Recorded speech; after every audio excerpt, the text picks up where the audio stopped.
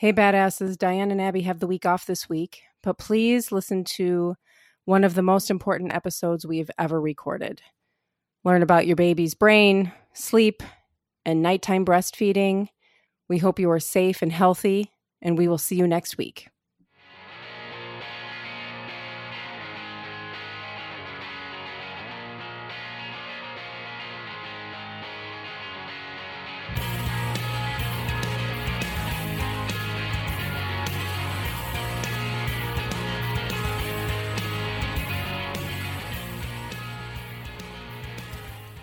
Welcome to the Badass Breastfeeding Podcast. This is Diane, your lactation consultant.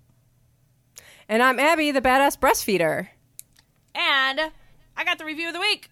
Yay! Woo! So it is. I kind of really like this one because it comes from somebody who's not a lactation consultant and who does not have kids. So, or maybe she is a lactation consultant. It doesn't say for sure, but she is, her name on here is Love Swami, and she says she's learning so much, and she says, someone who supports new mothers in her work and also plans to breastfeed her babies, this podcast is a gem. Who thought you could learn this much and be so entertained at the same time? I love the direct, authentic perspective these ladies are coming from. Their experiential knowledge and plus strong voices equal an amazing and inspiring production. And I think that's really cool because to listen to a podcast over something that you've not experienced, like it's different, you know. Like I love that we have people that work in the field. Yes, because she's clearly working with families, and it must influence her work, which is so awesome. Right, and but she's never breastfed herself, so yeah. I love that she is just like sucking up all this knowledge, and that she appreciates it so much, and that she's entertained because, believe me, sometimes we're not entertained by ourselves. Right. So I love that somebody else is entertained by us. Because, yes, that is awesome. Yeah, because you don't see what goes on the other end of this, people. So I think it's fantastic, and I hope that she continues to support these moms. I think it's great. So thank you. Thank you. And today we are so excited to have Tracy Castles, PhD, from Evolutionary Parenting. And let's get right to it. All right. Thank you, Tracy, so much for being here today. We really appreciate you taking the time to be here. Well, thank you so much for having me. And you have a PhD in developmental psychology. Yes, I right? do. And that is. Yes, and you have the website Evolutionary Parenting. I do. Which is one of the very few websites that I actually go to and just believe everything on it. You know? Oh, now I know I can say anything. I'm like, I read it there, so this is true. Because you know what you're talking about, and you've done the research, and it's all evidence-based. Yes. I mean, I do, I'll be clear. Sometimes we have a lack of evidence, and so I'll report on, the little bit that we know that's been done. And unfortunately, in a lot of cases, I think that is, the evidence is, well, or rather the research just isn't there on everything. Right. But we do have some guidelines. So then you say that. Yeah, right. Yes. And there's a lot on your website about breastfeeding and sleep. Mm-hmm. Breastfeeding. You can go to evolutionaryparenting.com and you can find anything on any parenting topic that you're looking for. But we're going to really hone in today on breastfeeding and sleep, because I feel like that's one of those are really hot topics, I think, for new parents, or really new and older parents. Yes, and exactly. Right. So you have when somebody has a new baby, you're so tired, you just want to sleep. And it just seems like your new baby has different plans. Like they're just like, well, no, this is not what I want to do. And they're up all night and they're nursing all night. And then you just kind of feel like you're not in sync with them. Yeah. So what's the deal with that? Do they know something about nighttime that we don't know about? Do they know something about, breastfeeding that we don't know, or maybe that we've forgotten? Well, I think it's probably both. Certainly with breastfeeding, there's the element of building up supply. as you know. So, I mean, of course, nursing throughout the night is one of those ways in which a woman can really build up and maintain her supply. But more than that, a baby that's growing has, you know, a tiny little stomach, and breast milk is so bioabsorbable that they cannot simply sustain themselves all night on the small amount that they are getting.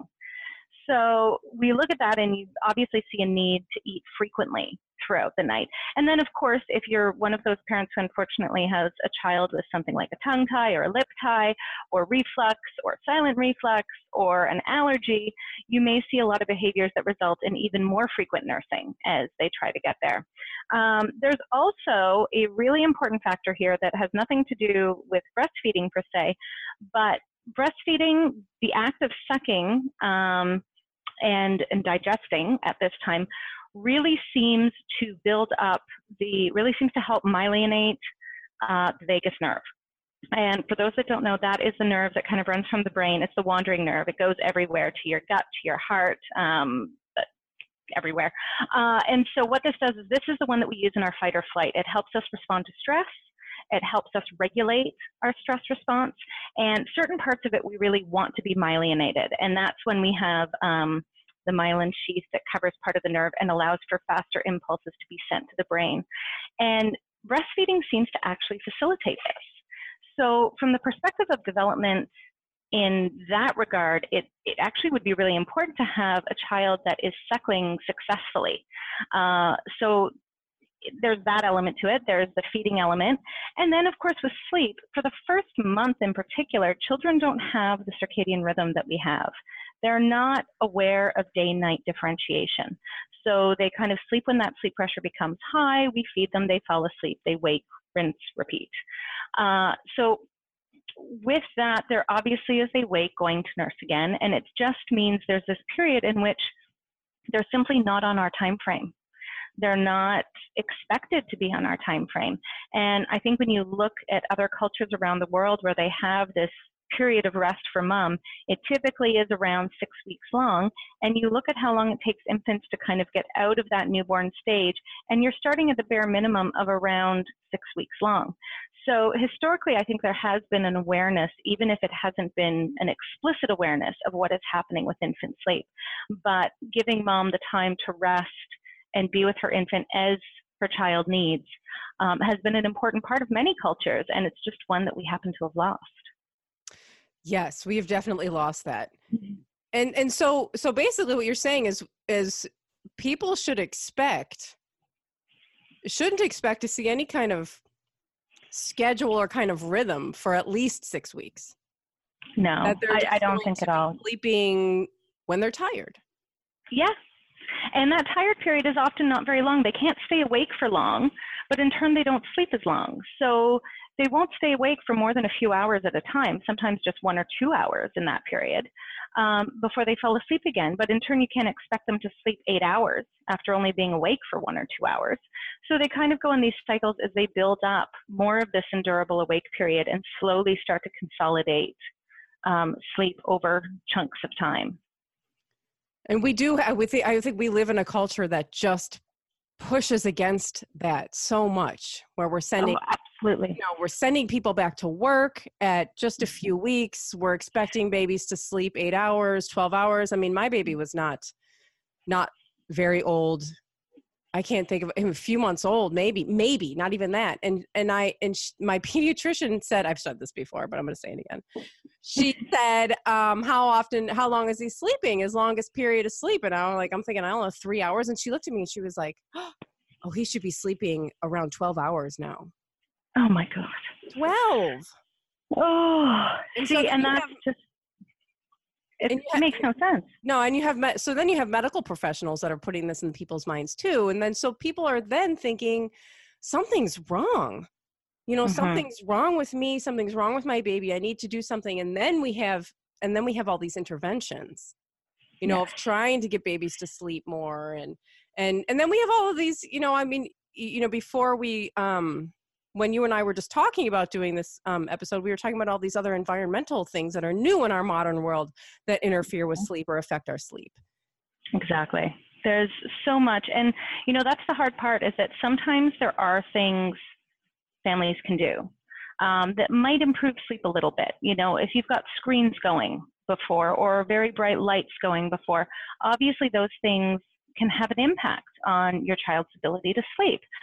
Lights impact, blue wave lights particularly, reduce melatonin production. And things like screens can just be overstimulating along with the blue light production. So there are small things families can do, and sometimes those smaller things can have a greater impact than people predict.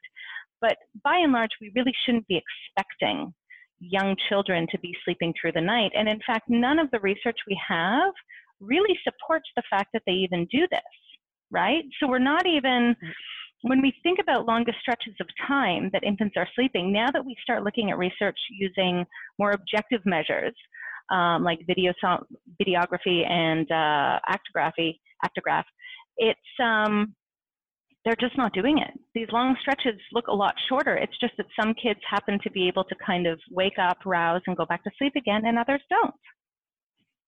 Right, and I think that's another thing that we forget too, is that people are born just different. Mm-hmm. You know, we have different personalities, we have different temperaments, and, you know, somebody will say, well, but my neighbor's baby is sleeping through the night. Why is my neighbor's baby doing that and not my baby? Well, we don't really know. It's exactly, and temperament, I mean, that's something you and I were talking about too, is people really underestimate the effect of temperament.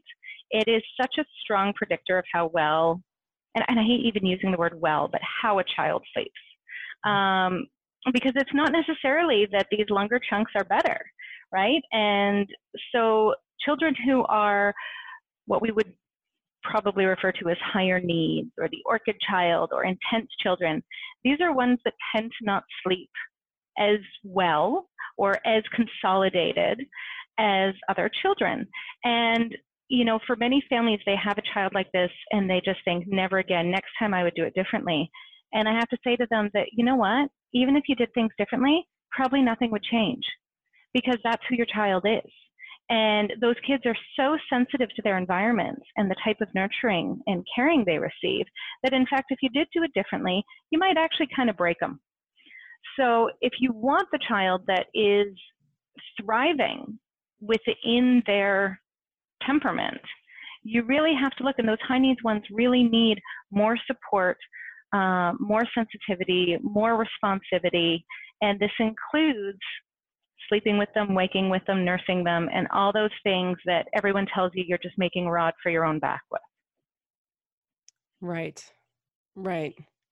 And that's what, you know, when people contact me and they say, I'm so tired. This baby is just breastfeeding all night. I don't know what to do. And they're, you know, when I don't nurse them, they're very upset. And the first thing I say is, are you co-sleeping? Yeah. You know, because it just makes it easier. Yeah, and there's all kinds of reasons, you know, why it's important. Yeah. And you can look to James McKenna, the new breast sleeping. Mm-hmm. I mean, they really evolved together. They co-evolved so that, you know, mothers and their babies can each get what they need throughout the night. Co-sleeping facilitates an ease of breastfeeding for many mothers that means they're able to sleep better. And it's not impossible to breastfeed throughout the night and have your child in a cot next to you or even another room. But for most mothers, you are going to be far more tired than if you have a baby next to you who can learn to latch on the side. So, I mean, I think for many families, they have to kind of come to that acceptance. And yet we have such a fear around co-sleeping. And this is part of the problem that, you know, a lot of researchers have talked about now, is that are we at odds with the public messages we're giving? We're pushing breastfeeding on one hand and then really demonizing bed sharing on the other. And those are really incompatible for a really tired mother who wants to breastfeed, but simply can't sustain the number of times a child is breastfeeding throughout the night without being able to stay lying down and co-sleeping with the child. So we really have to take a long, hard look at what it is we really want from others and what kind of nuanced advice we're willing to give in order to help them actually maintain their sanity and achieve the goals that they've set for themselves with respect to breastfeeding. Yeah, that's so important. And you know, it's true, because it is such a contradiction. And is there, we talk about bed sharing and co-sleeping on the podcast all the time, and we're big proponents of it.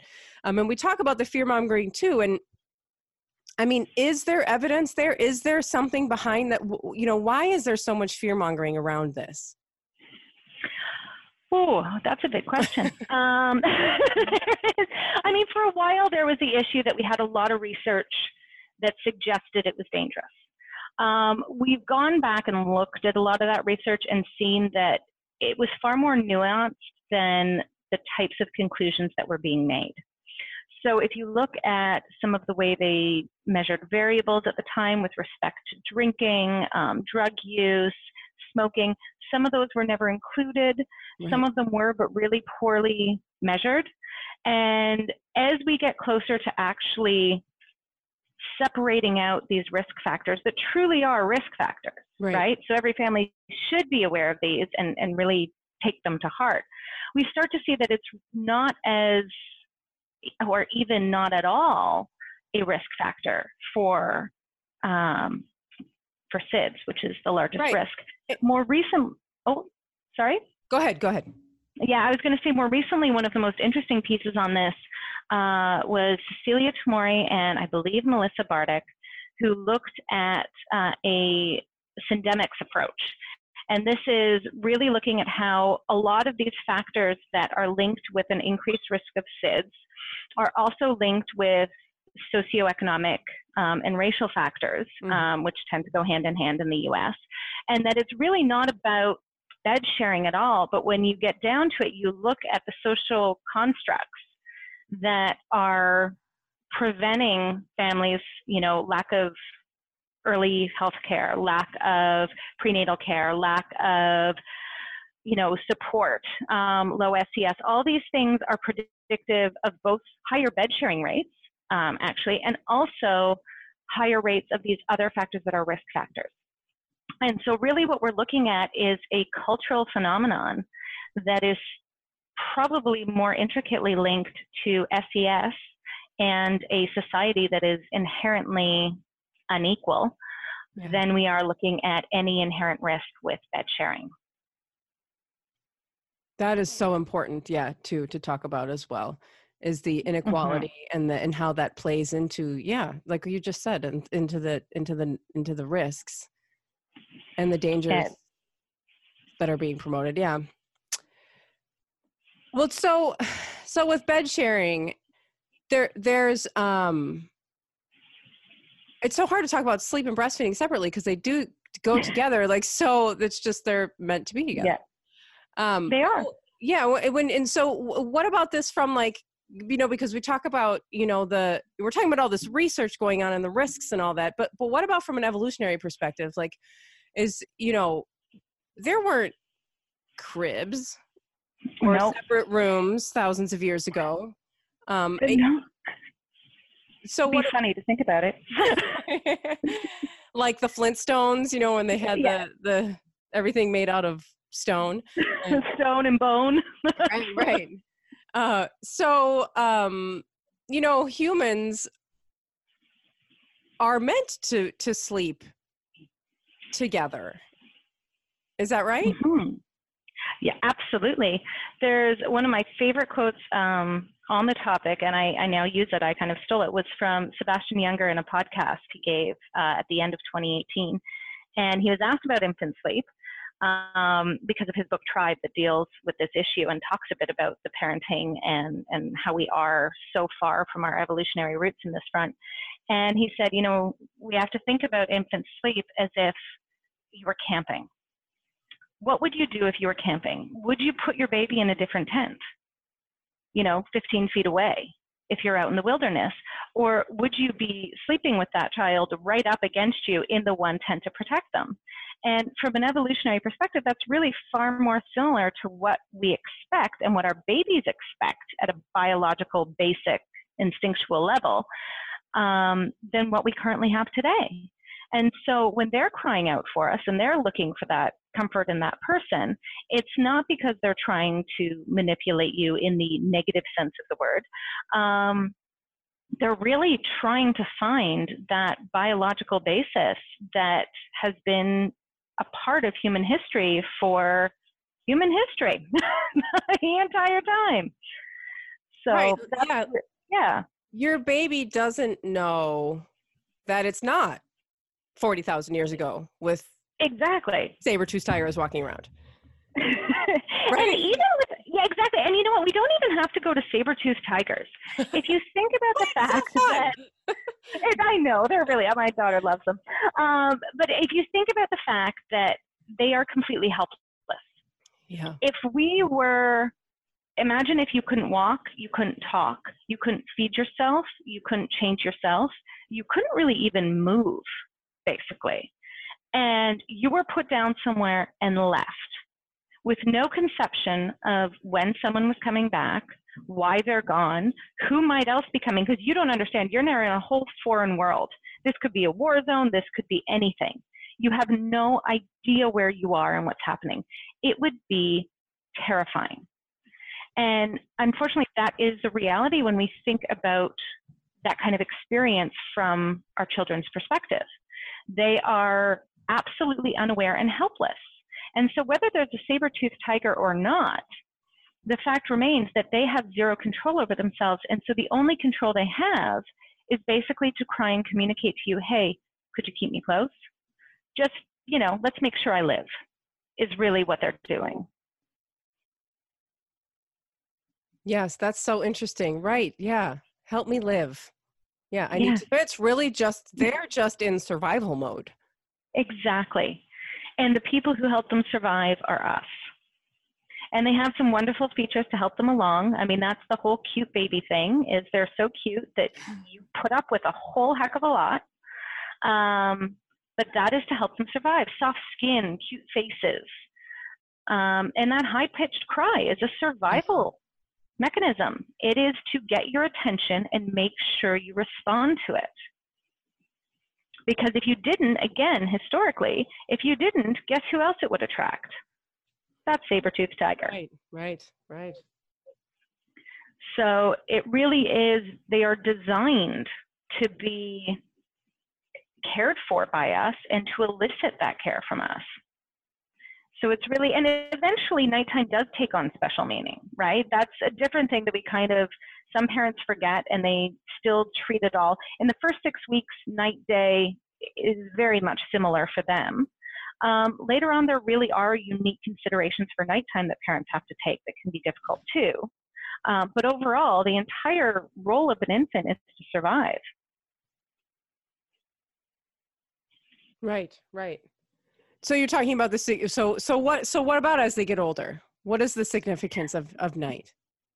Oh, well, there's so much significance. I mean, nighttime is inherently a scary time. You think about the perspective that we acknowledge there are certain fears that humans have that we consider more biological, right? So you look at psychological literature and you see them far more pervasively, and there's a link to our survival to them, right? And so we kind of view them as these very basic ingrained fears. Some of us have them more or less so than others nowadays, but by and large, you can look at heights. Certain foods we can be averse by if things don't look very tasteful. We're averse to sick people. If people have symptoms of being sick, we are likely to stay away from them. And also the dark. Being afraid of the dark is a very normal human condition, and it's linked to all the dangers that come out of the dark. We are very heavily reliant upon our visual sense, and our hearing is not nearly as adept.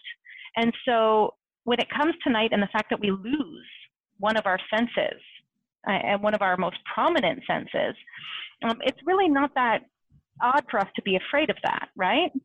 So for kids as they get older, we forget that being afraid of the dark is something that they are likely to experience, likely to want some more support from.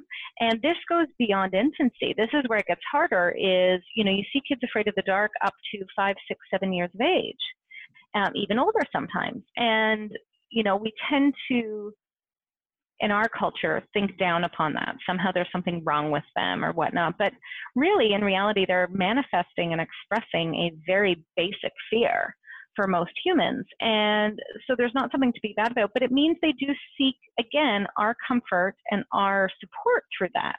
Because without that, they just simply aren't aren't able to calm themselves, right? Right. And as you're talking, I'm thinking, I'm not all that comfortable with the dark, and I'm 42. No, exactly. That's it. It's scary. I mean, you don't know what's in there. Yeah. And I always say, again, going back to that analogy of sleeping outside, for a child, it may be, we know we're inside, we have our safe doors. They still don't necessarily grasp the importance of being inside. So I always say, okay, how would you feel going out and sleeping outside? And depending on where you live, that could be more or less scary. I would not love being in a tent in my backyard now. We moved to the country. In the morning in the snow, you can see various footprints of goodness knows what. I know we have coyotes. I know there's wolves in the area. And I know that there are fishers who are violent little critters. Oh. We've had, we had some creature in our backyard once that destroyed a raccoon and left his head. Oh my God. And just skin on the outside. And it was like, oh, this is our backyard. Okay. I'm like, I'm not so sure I want to be out there. So for them, that's a similar fear. They're not so sure that this whole dark business is really that safe. And so again, you go to the people that you've been trusted with your survival. And again, it's your parents. So coming back to us is always something that is very normal, for lack of a better word, even if it's not typical in our society. And that's exactly when I signed up for your newsletter, which you all should do at evolutionaryparenting.com, and sign up for the newsletter because it's just such an awesome newsletter. It's always just like this really important topic. And I love reading it. And I was reading the one, and you were talking about, similar to what we're talking about right now, but I was thinking about the dark, and, you were talking a bit about being afraid of the dark and this, and I just thought, oh my gosh, what an amazing thing to share with Jack, my 7-year-old, who's afraid of the dark. And I immediately went to him and I was like, do you know that this is like normal? It's even like it ties you to your ancestors. It's like what has kept us alive and on this planet, and has just helped us survive this whole time. And I'm like, it's actually cool. This is like a superpower that you have that heightens all of your senses and keeps you, alive. And of course, like you said, we live in these, protected, environments now, but we're still so tied to this. We're always going to be tied to this. Is the whole idea of evolution, right? Mm-hmm. And I often find that babies are almost this microcosm of evolution, that you start out being born with those very basic instincts that we had hundreds of thousands of years ago, and they slowly develop almost the way we developed. But you have to respect the fact that at these various earlier points, they don't have the fundamental understanding of safety outside of human contact, that we can feel safe in an enclosed house, that we have locked the doors and that makes us safe. That's not, their imaginations run wild. Their brain does not register things in that manner until they're older. And that is, something that can be really hard to accept, but I think it's really important to accept when you're thinking about your child at night. Right. And whether they're 7 and they know they're scared of the dark and they're asking you to go down the hallway with them, or they're a baby and they're crying every time you put them down or put them in the other room or whatever. This is a thing. Yeah, it's a huge thing. And it goes on. I mean, as you said, you're not that comfortable with the dark. Neither am I. And a lot of adults have lights on in their bedrooms just to have that little bit of light at night to wander around. But think about just even as an adult, during the day, you hear a bump. You're usually like, what was that? At night, you hear a bump. Your heart goes running. Your heartbeat's going. The adrenaline's flowing. You're ready to go. And, it's exponentially worse for our children. Yeah, it's so true. I mean, you hear that bump of the night and I'm like, we really need a bat in the corner. Where's my mace? We should keep that mace in the side table. During the day, you're like, oh, of course it was just the radiator or the whatever, but it is such a different time. And it really is. Acts so differently. It is. And they feel that, and, you know, and it's not just about the fear, even though the fear can do it, but there's lots of behaviors. Like you know, in that same newsletter, we spoke about the whole breastfeeding at night for older kids, because sometimes parents really get this idea that, no, my kid is old enough, they shouldn't need to nurse at night anymore. And unfortunately, there's also some people that go out and promote this idea that they don't need it. And I hate that. Whenever we talk about what a child does or doesn't need, there is never a point blank answer. There is never a stage at which we say, all children do not need this. All 7-year-olds don't need to have a nightlight or have their parents walk them down. No, some may be fine with it, some aren't. And similarly with breastfeeding, some kids don't breastfeed at night that much or at all by the time they're 2 or 3. Some are avidly nursing throughout the night, and there's so many different reasons for it. So to kind of negate that and say they don't need it ignores the very important biological role that breastfeeding plays.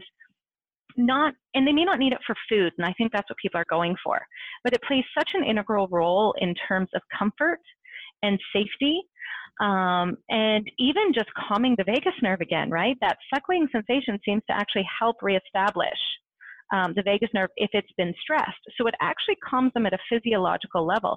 So if you have a child who is highly stressed or anxious because of whatever, it might be a change in routine, they might have started daycare or started preschool, depending on the age, they might have just been scared, there might be visitors, they might have had a bad day.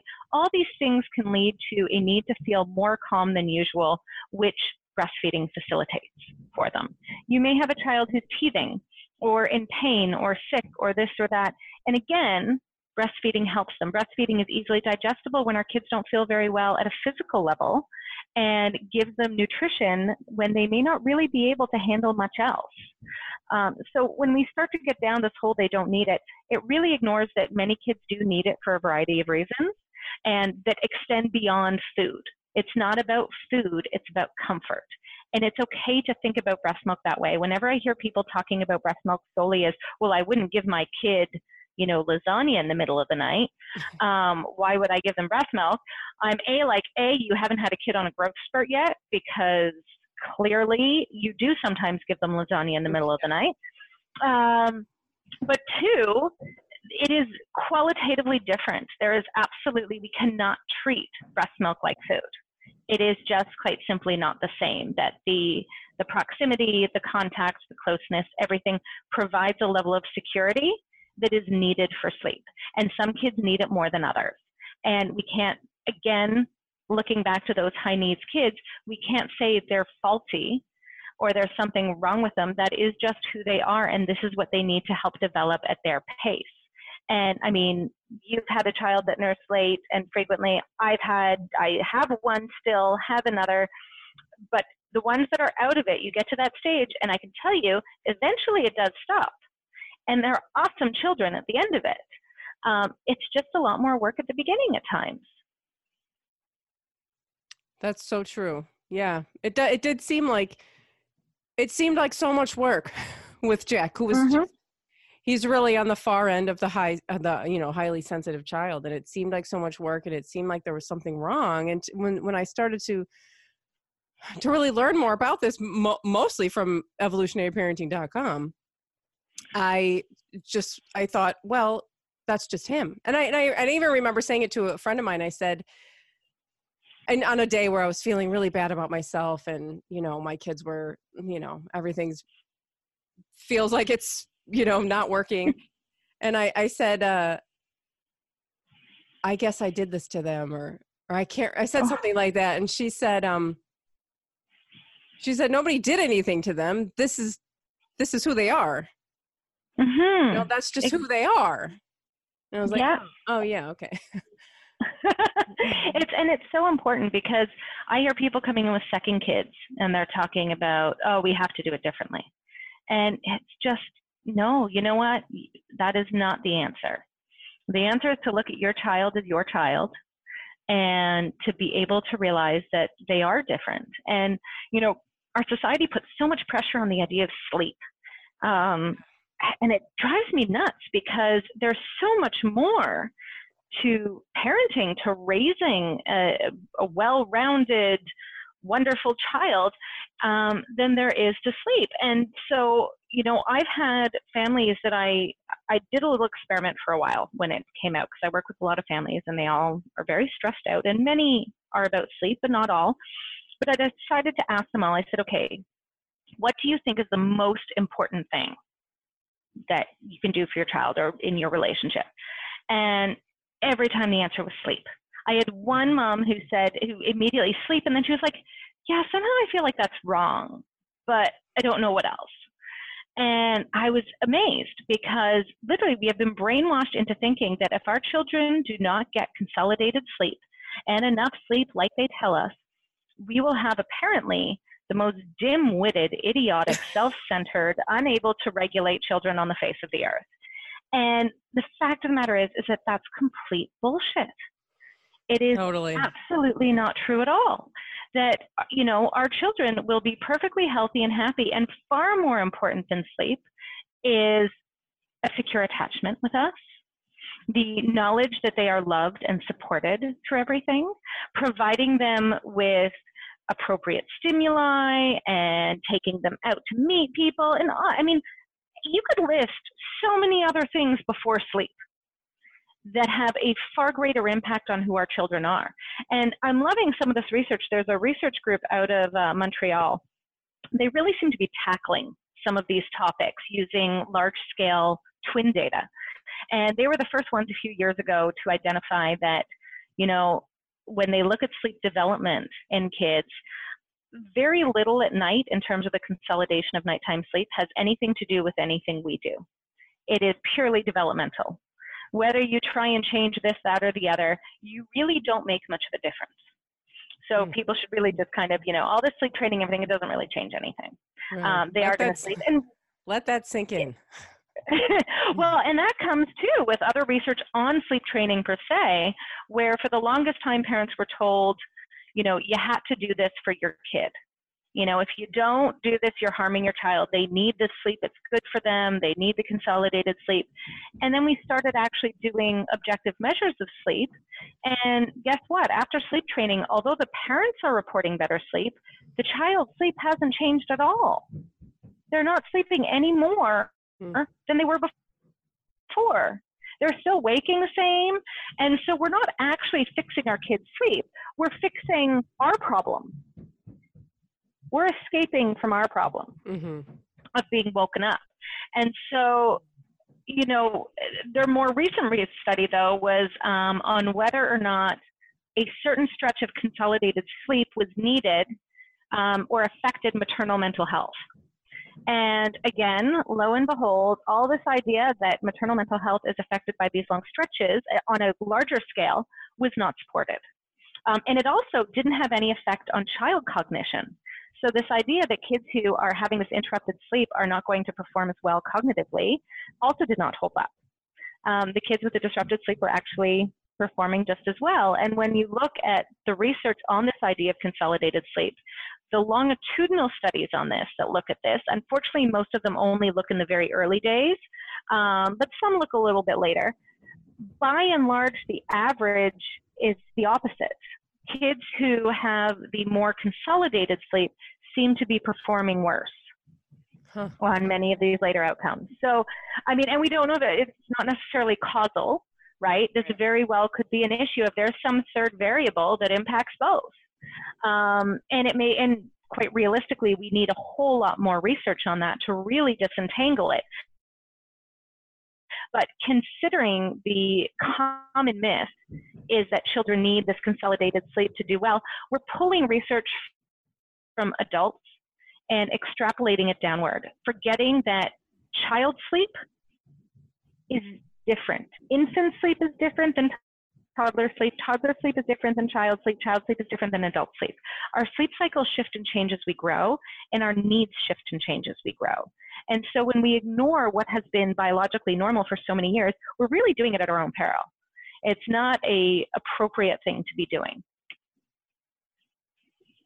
Yeah, and I see that, and I, because I know what it's like to be miserable and to want sleep and want my children to just finally go to bed so that I can be alone. But when social media is not at all any place to make judgments on the world. Not all the time, but you look at these moms, these parents that are claiming to be tired and they can't function, but you see, what I also see are these incredibly funny and talented and creative people that are sharing their lives, and they're actually flourishing in these times. Yeah. And again, I understand what it's like to have a bad day, but if you really think about what's going on with you when you're a new parent, a lot of people are really, you're still fine. You're not sleeping. You're functioning. I mean, you're built, your baby is designed to be, to not be sleeping these long periods of time. So therefore we are able to handle it. You know what I mean? We're built to withstand it to a degree, but it's also worth noting that we also didn't evolve without support. And when we look at, this is kind of one of those evolutionary mismatch things. Our society and the way we evolved with our child rearing really are at odds with each other. So, for example, you think about Meredith Small gave this example in a podcast on the Attachment Parenting podcast, I think it was. And she talked about her graduate student who studied the Mohawk people, who they live in longhouses, and they found they're far more, this was a group that was still kind of living more traditionally as the Mohawk people did. And they have, a longhouse of which, approximately 10 to 15 family members, extended family, all live together. And in many cases, they still have the period of 2 sleeps, which we used to have. Mm-hmm. And there's research on that we used to wake for an extended period at night. And this was likely due to sharing the burden of staying awake overnight to keep watch, right? Mm-hmm. If everyone's asleep, you're at a higher risk of being eaten by that saber-toothed tiger. Right. So we did used to have this period of 2 sleeps, but they don't always coincide. Not everyone gets up at the same time. And what she found when you look at a new baby is, for mom, it was that situation where sometimes mom would get up, mom would nurse, but if baby was awake, someone else, whoever was awake, would take the baby, and baby gets passed around to whoever's awake. And sometimes it's mom, and if baby needs to nurse, goes back to mom who nurses and may fall back asleep with mom. And when mom's up, but there's a shared burden of care. And that shared burden has been instrumental in our development as a species. And there's research on that from Katie Hine and colleagues. That's basically the basis of the book, Mothers and Others. And it is one of those things that we can't negate, because I don't want parents to think when they're struggling, that somehow they're weaker than other moms. They feel like they weren't made to do this. It's absolutely not the case that we really were designed to do this all alone. And especially not with the demands put on modern time. Like you talked about before, having to go back to work at 6 weeks of age. When your baby's 6 weeks, you're not going to work at 6 weeks. Then you really have a lot that's supposed to be going on, and that's very difficult to kind of cope with. And it's not weak to struggle with that. The problem we have, I find, in our society is that our solutions are twofold. One, don't nurse your baby at night, which is antithetical to their, to so much, to their overall well-being if they are being nursed. It's also antithetical to a mother's wishes who wants to nurse. Mm-hmm. So that's asinine. The second one is putting the burden of change on the baby, which is sleep training, right? It's saying that there is no other solution except to sleep train the baby. And so when I work with families, part of what I always now include, I make it a mandatory part, is we talk about self-care. And we talk about ways to meet our needs without sacrificing our children's needs. And this looks different for every family. And I know how tired people are, so I don't actually expect them to come up with it on their own. This is a collaborative process to try and work together and figure out how can you parent in a way that respects yourself, your child, your family, in a society that respects none of it. And it's hard, but I do find families can do it, and they're often much happier when they found that solution outside the box that isn't sacrificing their child, isn't sacrificing their sanity, but does mean some sacrifice in other areas, perhaps, right? It's the messy house. It's not having everything perfect. It's, you know, maybe not getting all the little nitpicky things done during the week that you want to get done, but also being more realistic with ourselves of what we're capable of given our current situation.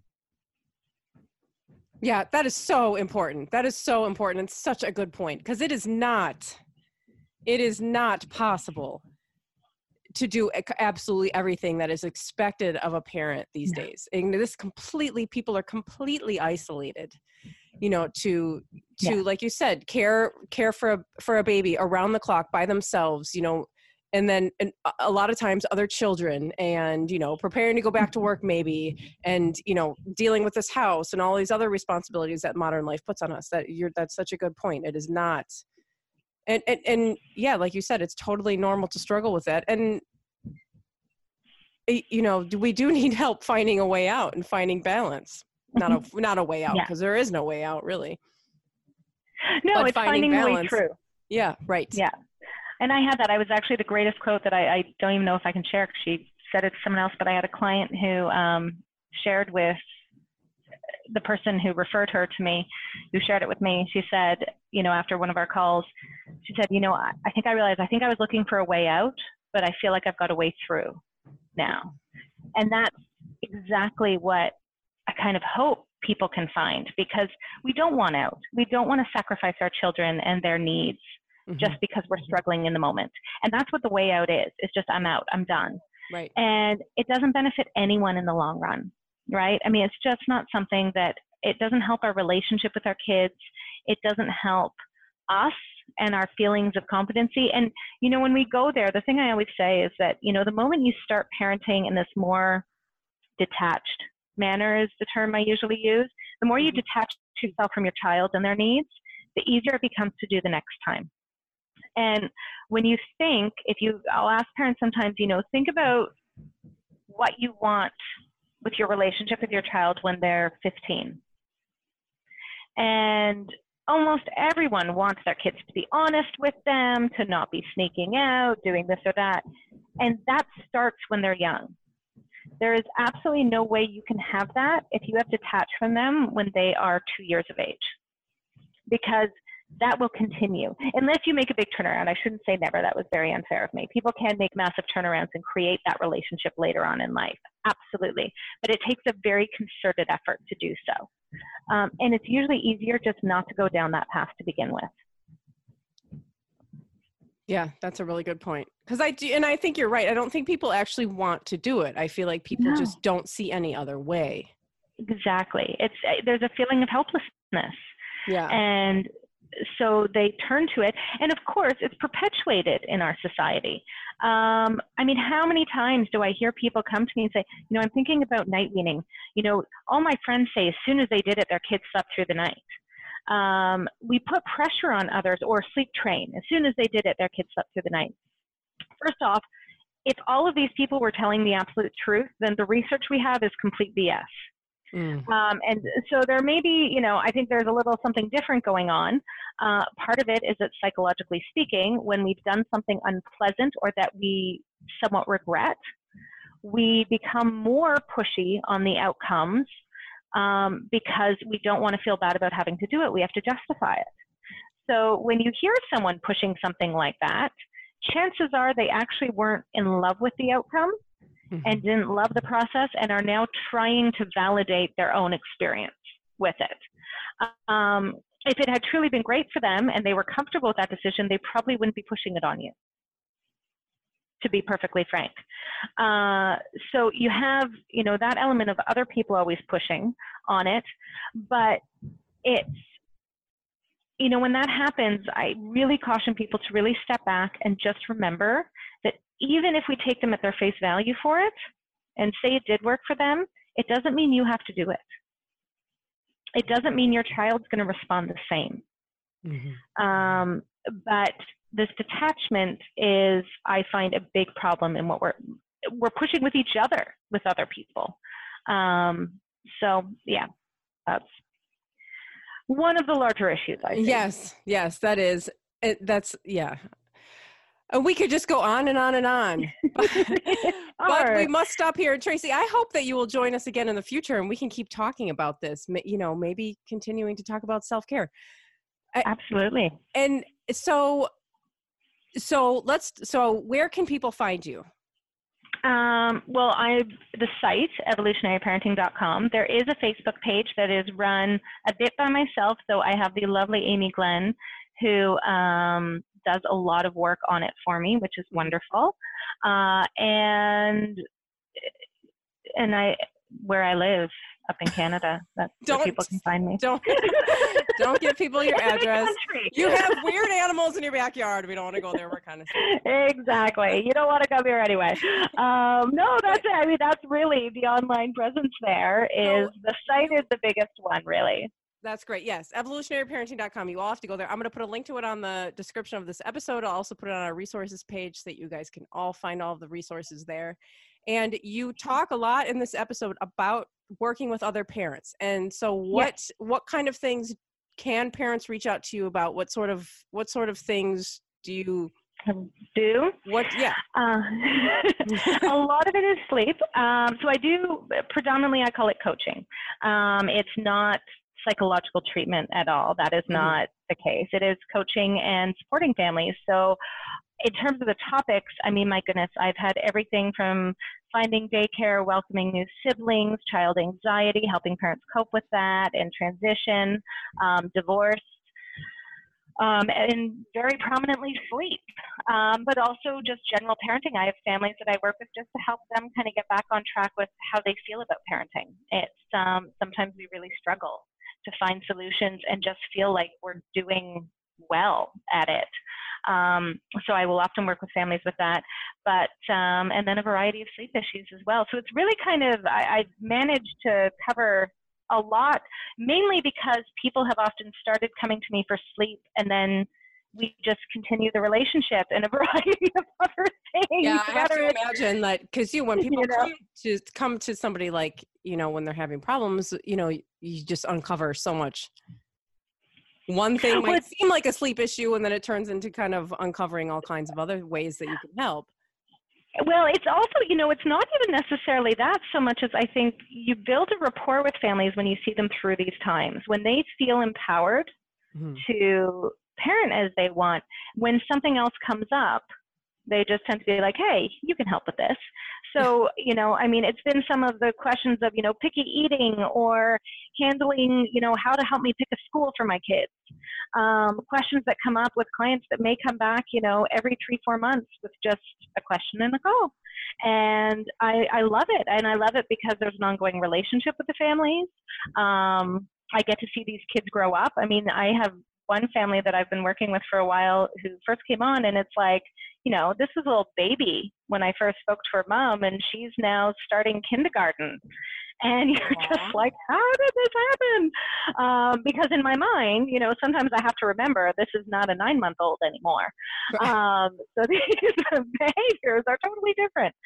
So it's, but it's lovely. It's wonderful that I just feel that there's a lot. And a lot of times, I will end up referring out. I always do when I do sleep a health check, because I often find, especially in higher needs cases, sometimes the problem is not sleep as much as a health problem, a feeding problem, so on. So I do refer a lot to lactation consultants. I'm always like, do you have a good one? Can you find a good one?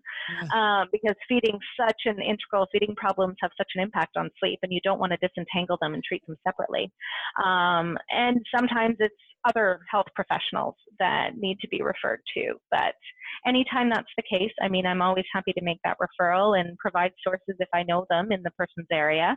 And if not, then I, am happy to ask around for them as well. But by and large, it's a one-stop shop for a lot of questions for families. Well, that's amazing. And we're going to put all of this information on the website so you guys can find it if you ever want to reach out to Tracy. And Tracy, thank you so much for being here. It was really, really wonderful to talk to you. And you too. So much great information. So much for having me. Yes.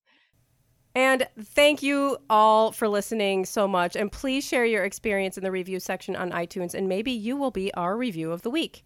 And head to badassbreastfeedingpodcast.com for sponsor links, promo codes, for our list of resources and all of our other episodes, and for information about how you can schedule your online consultation with Diane. Bye. Bye.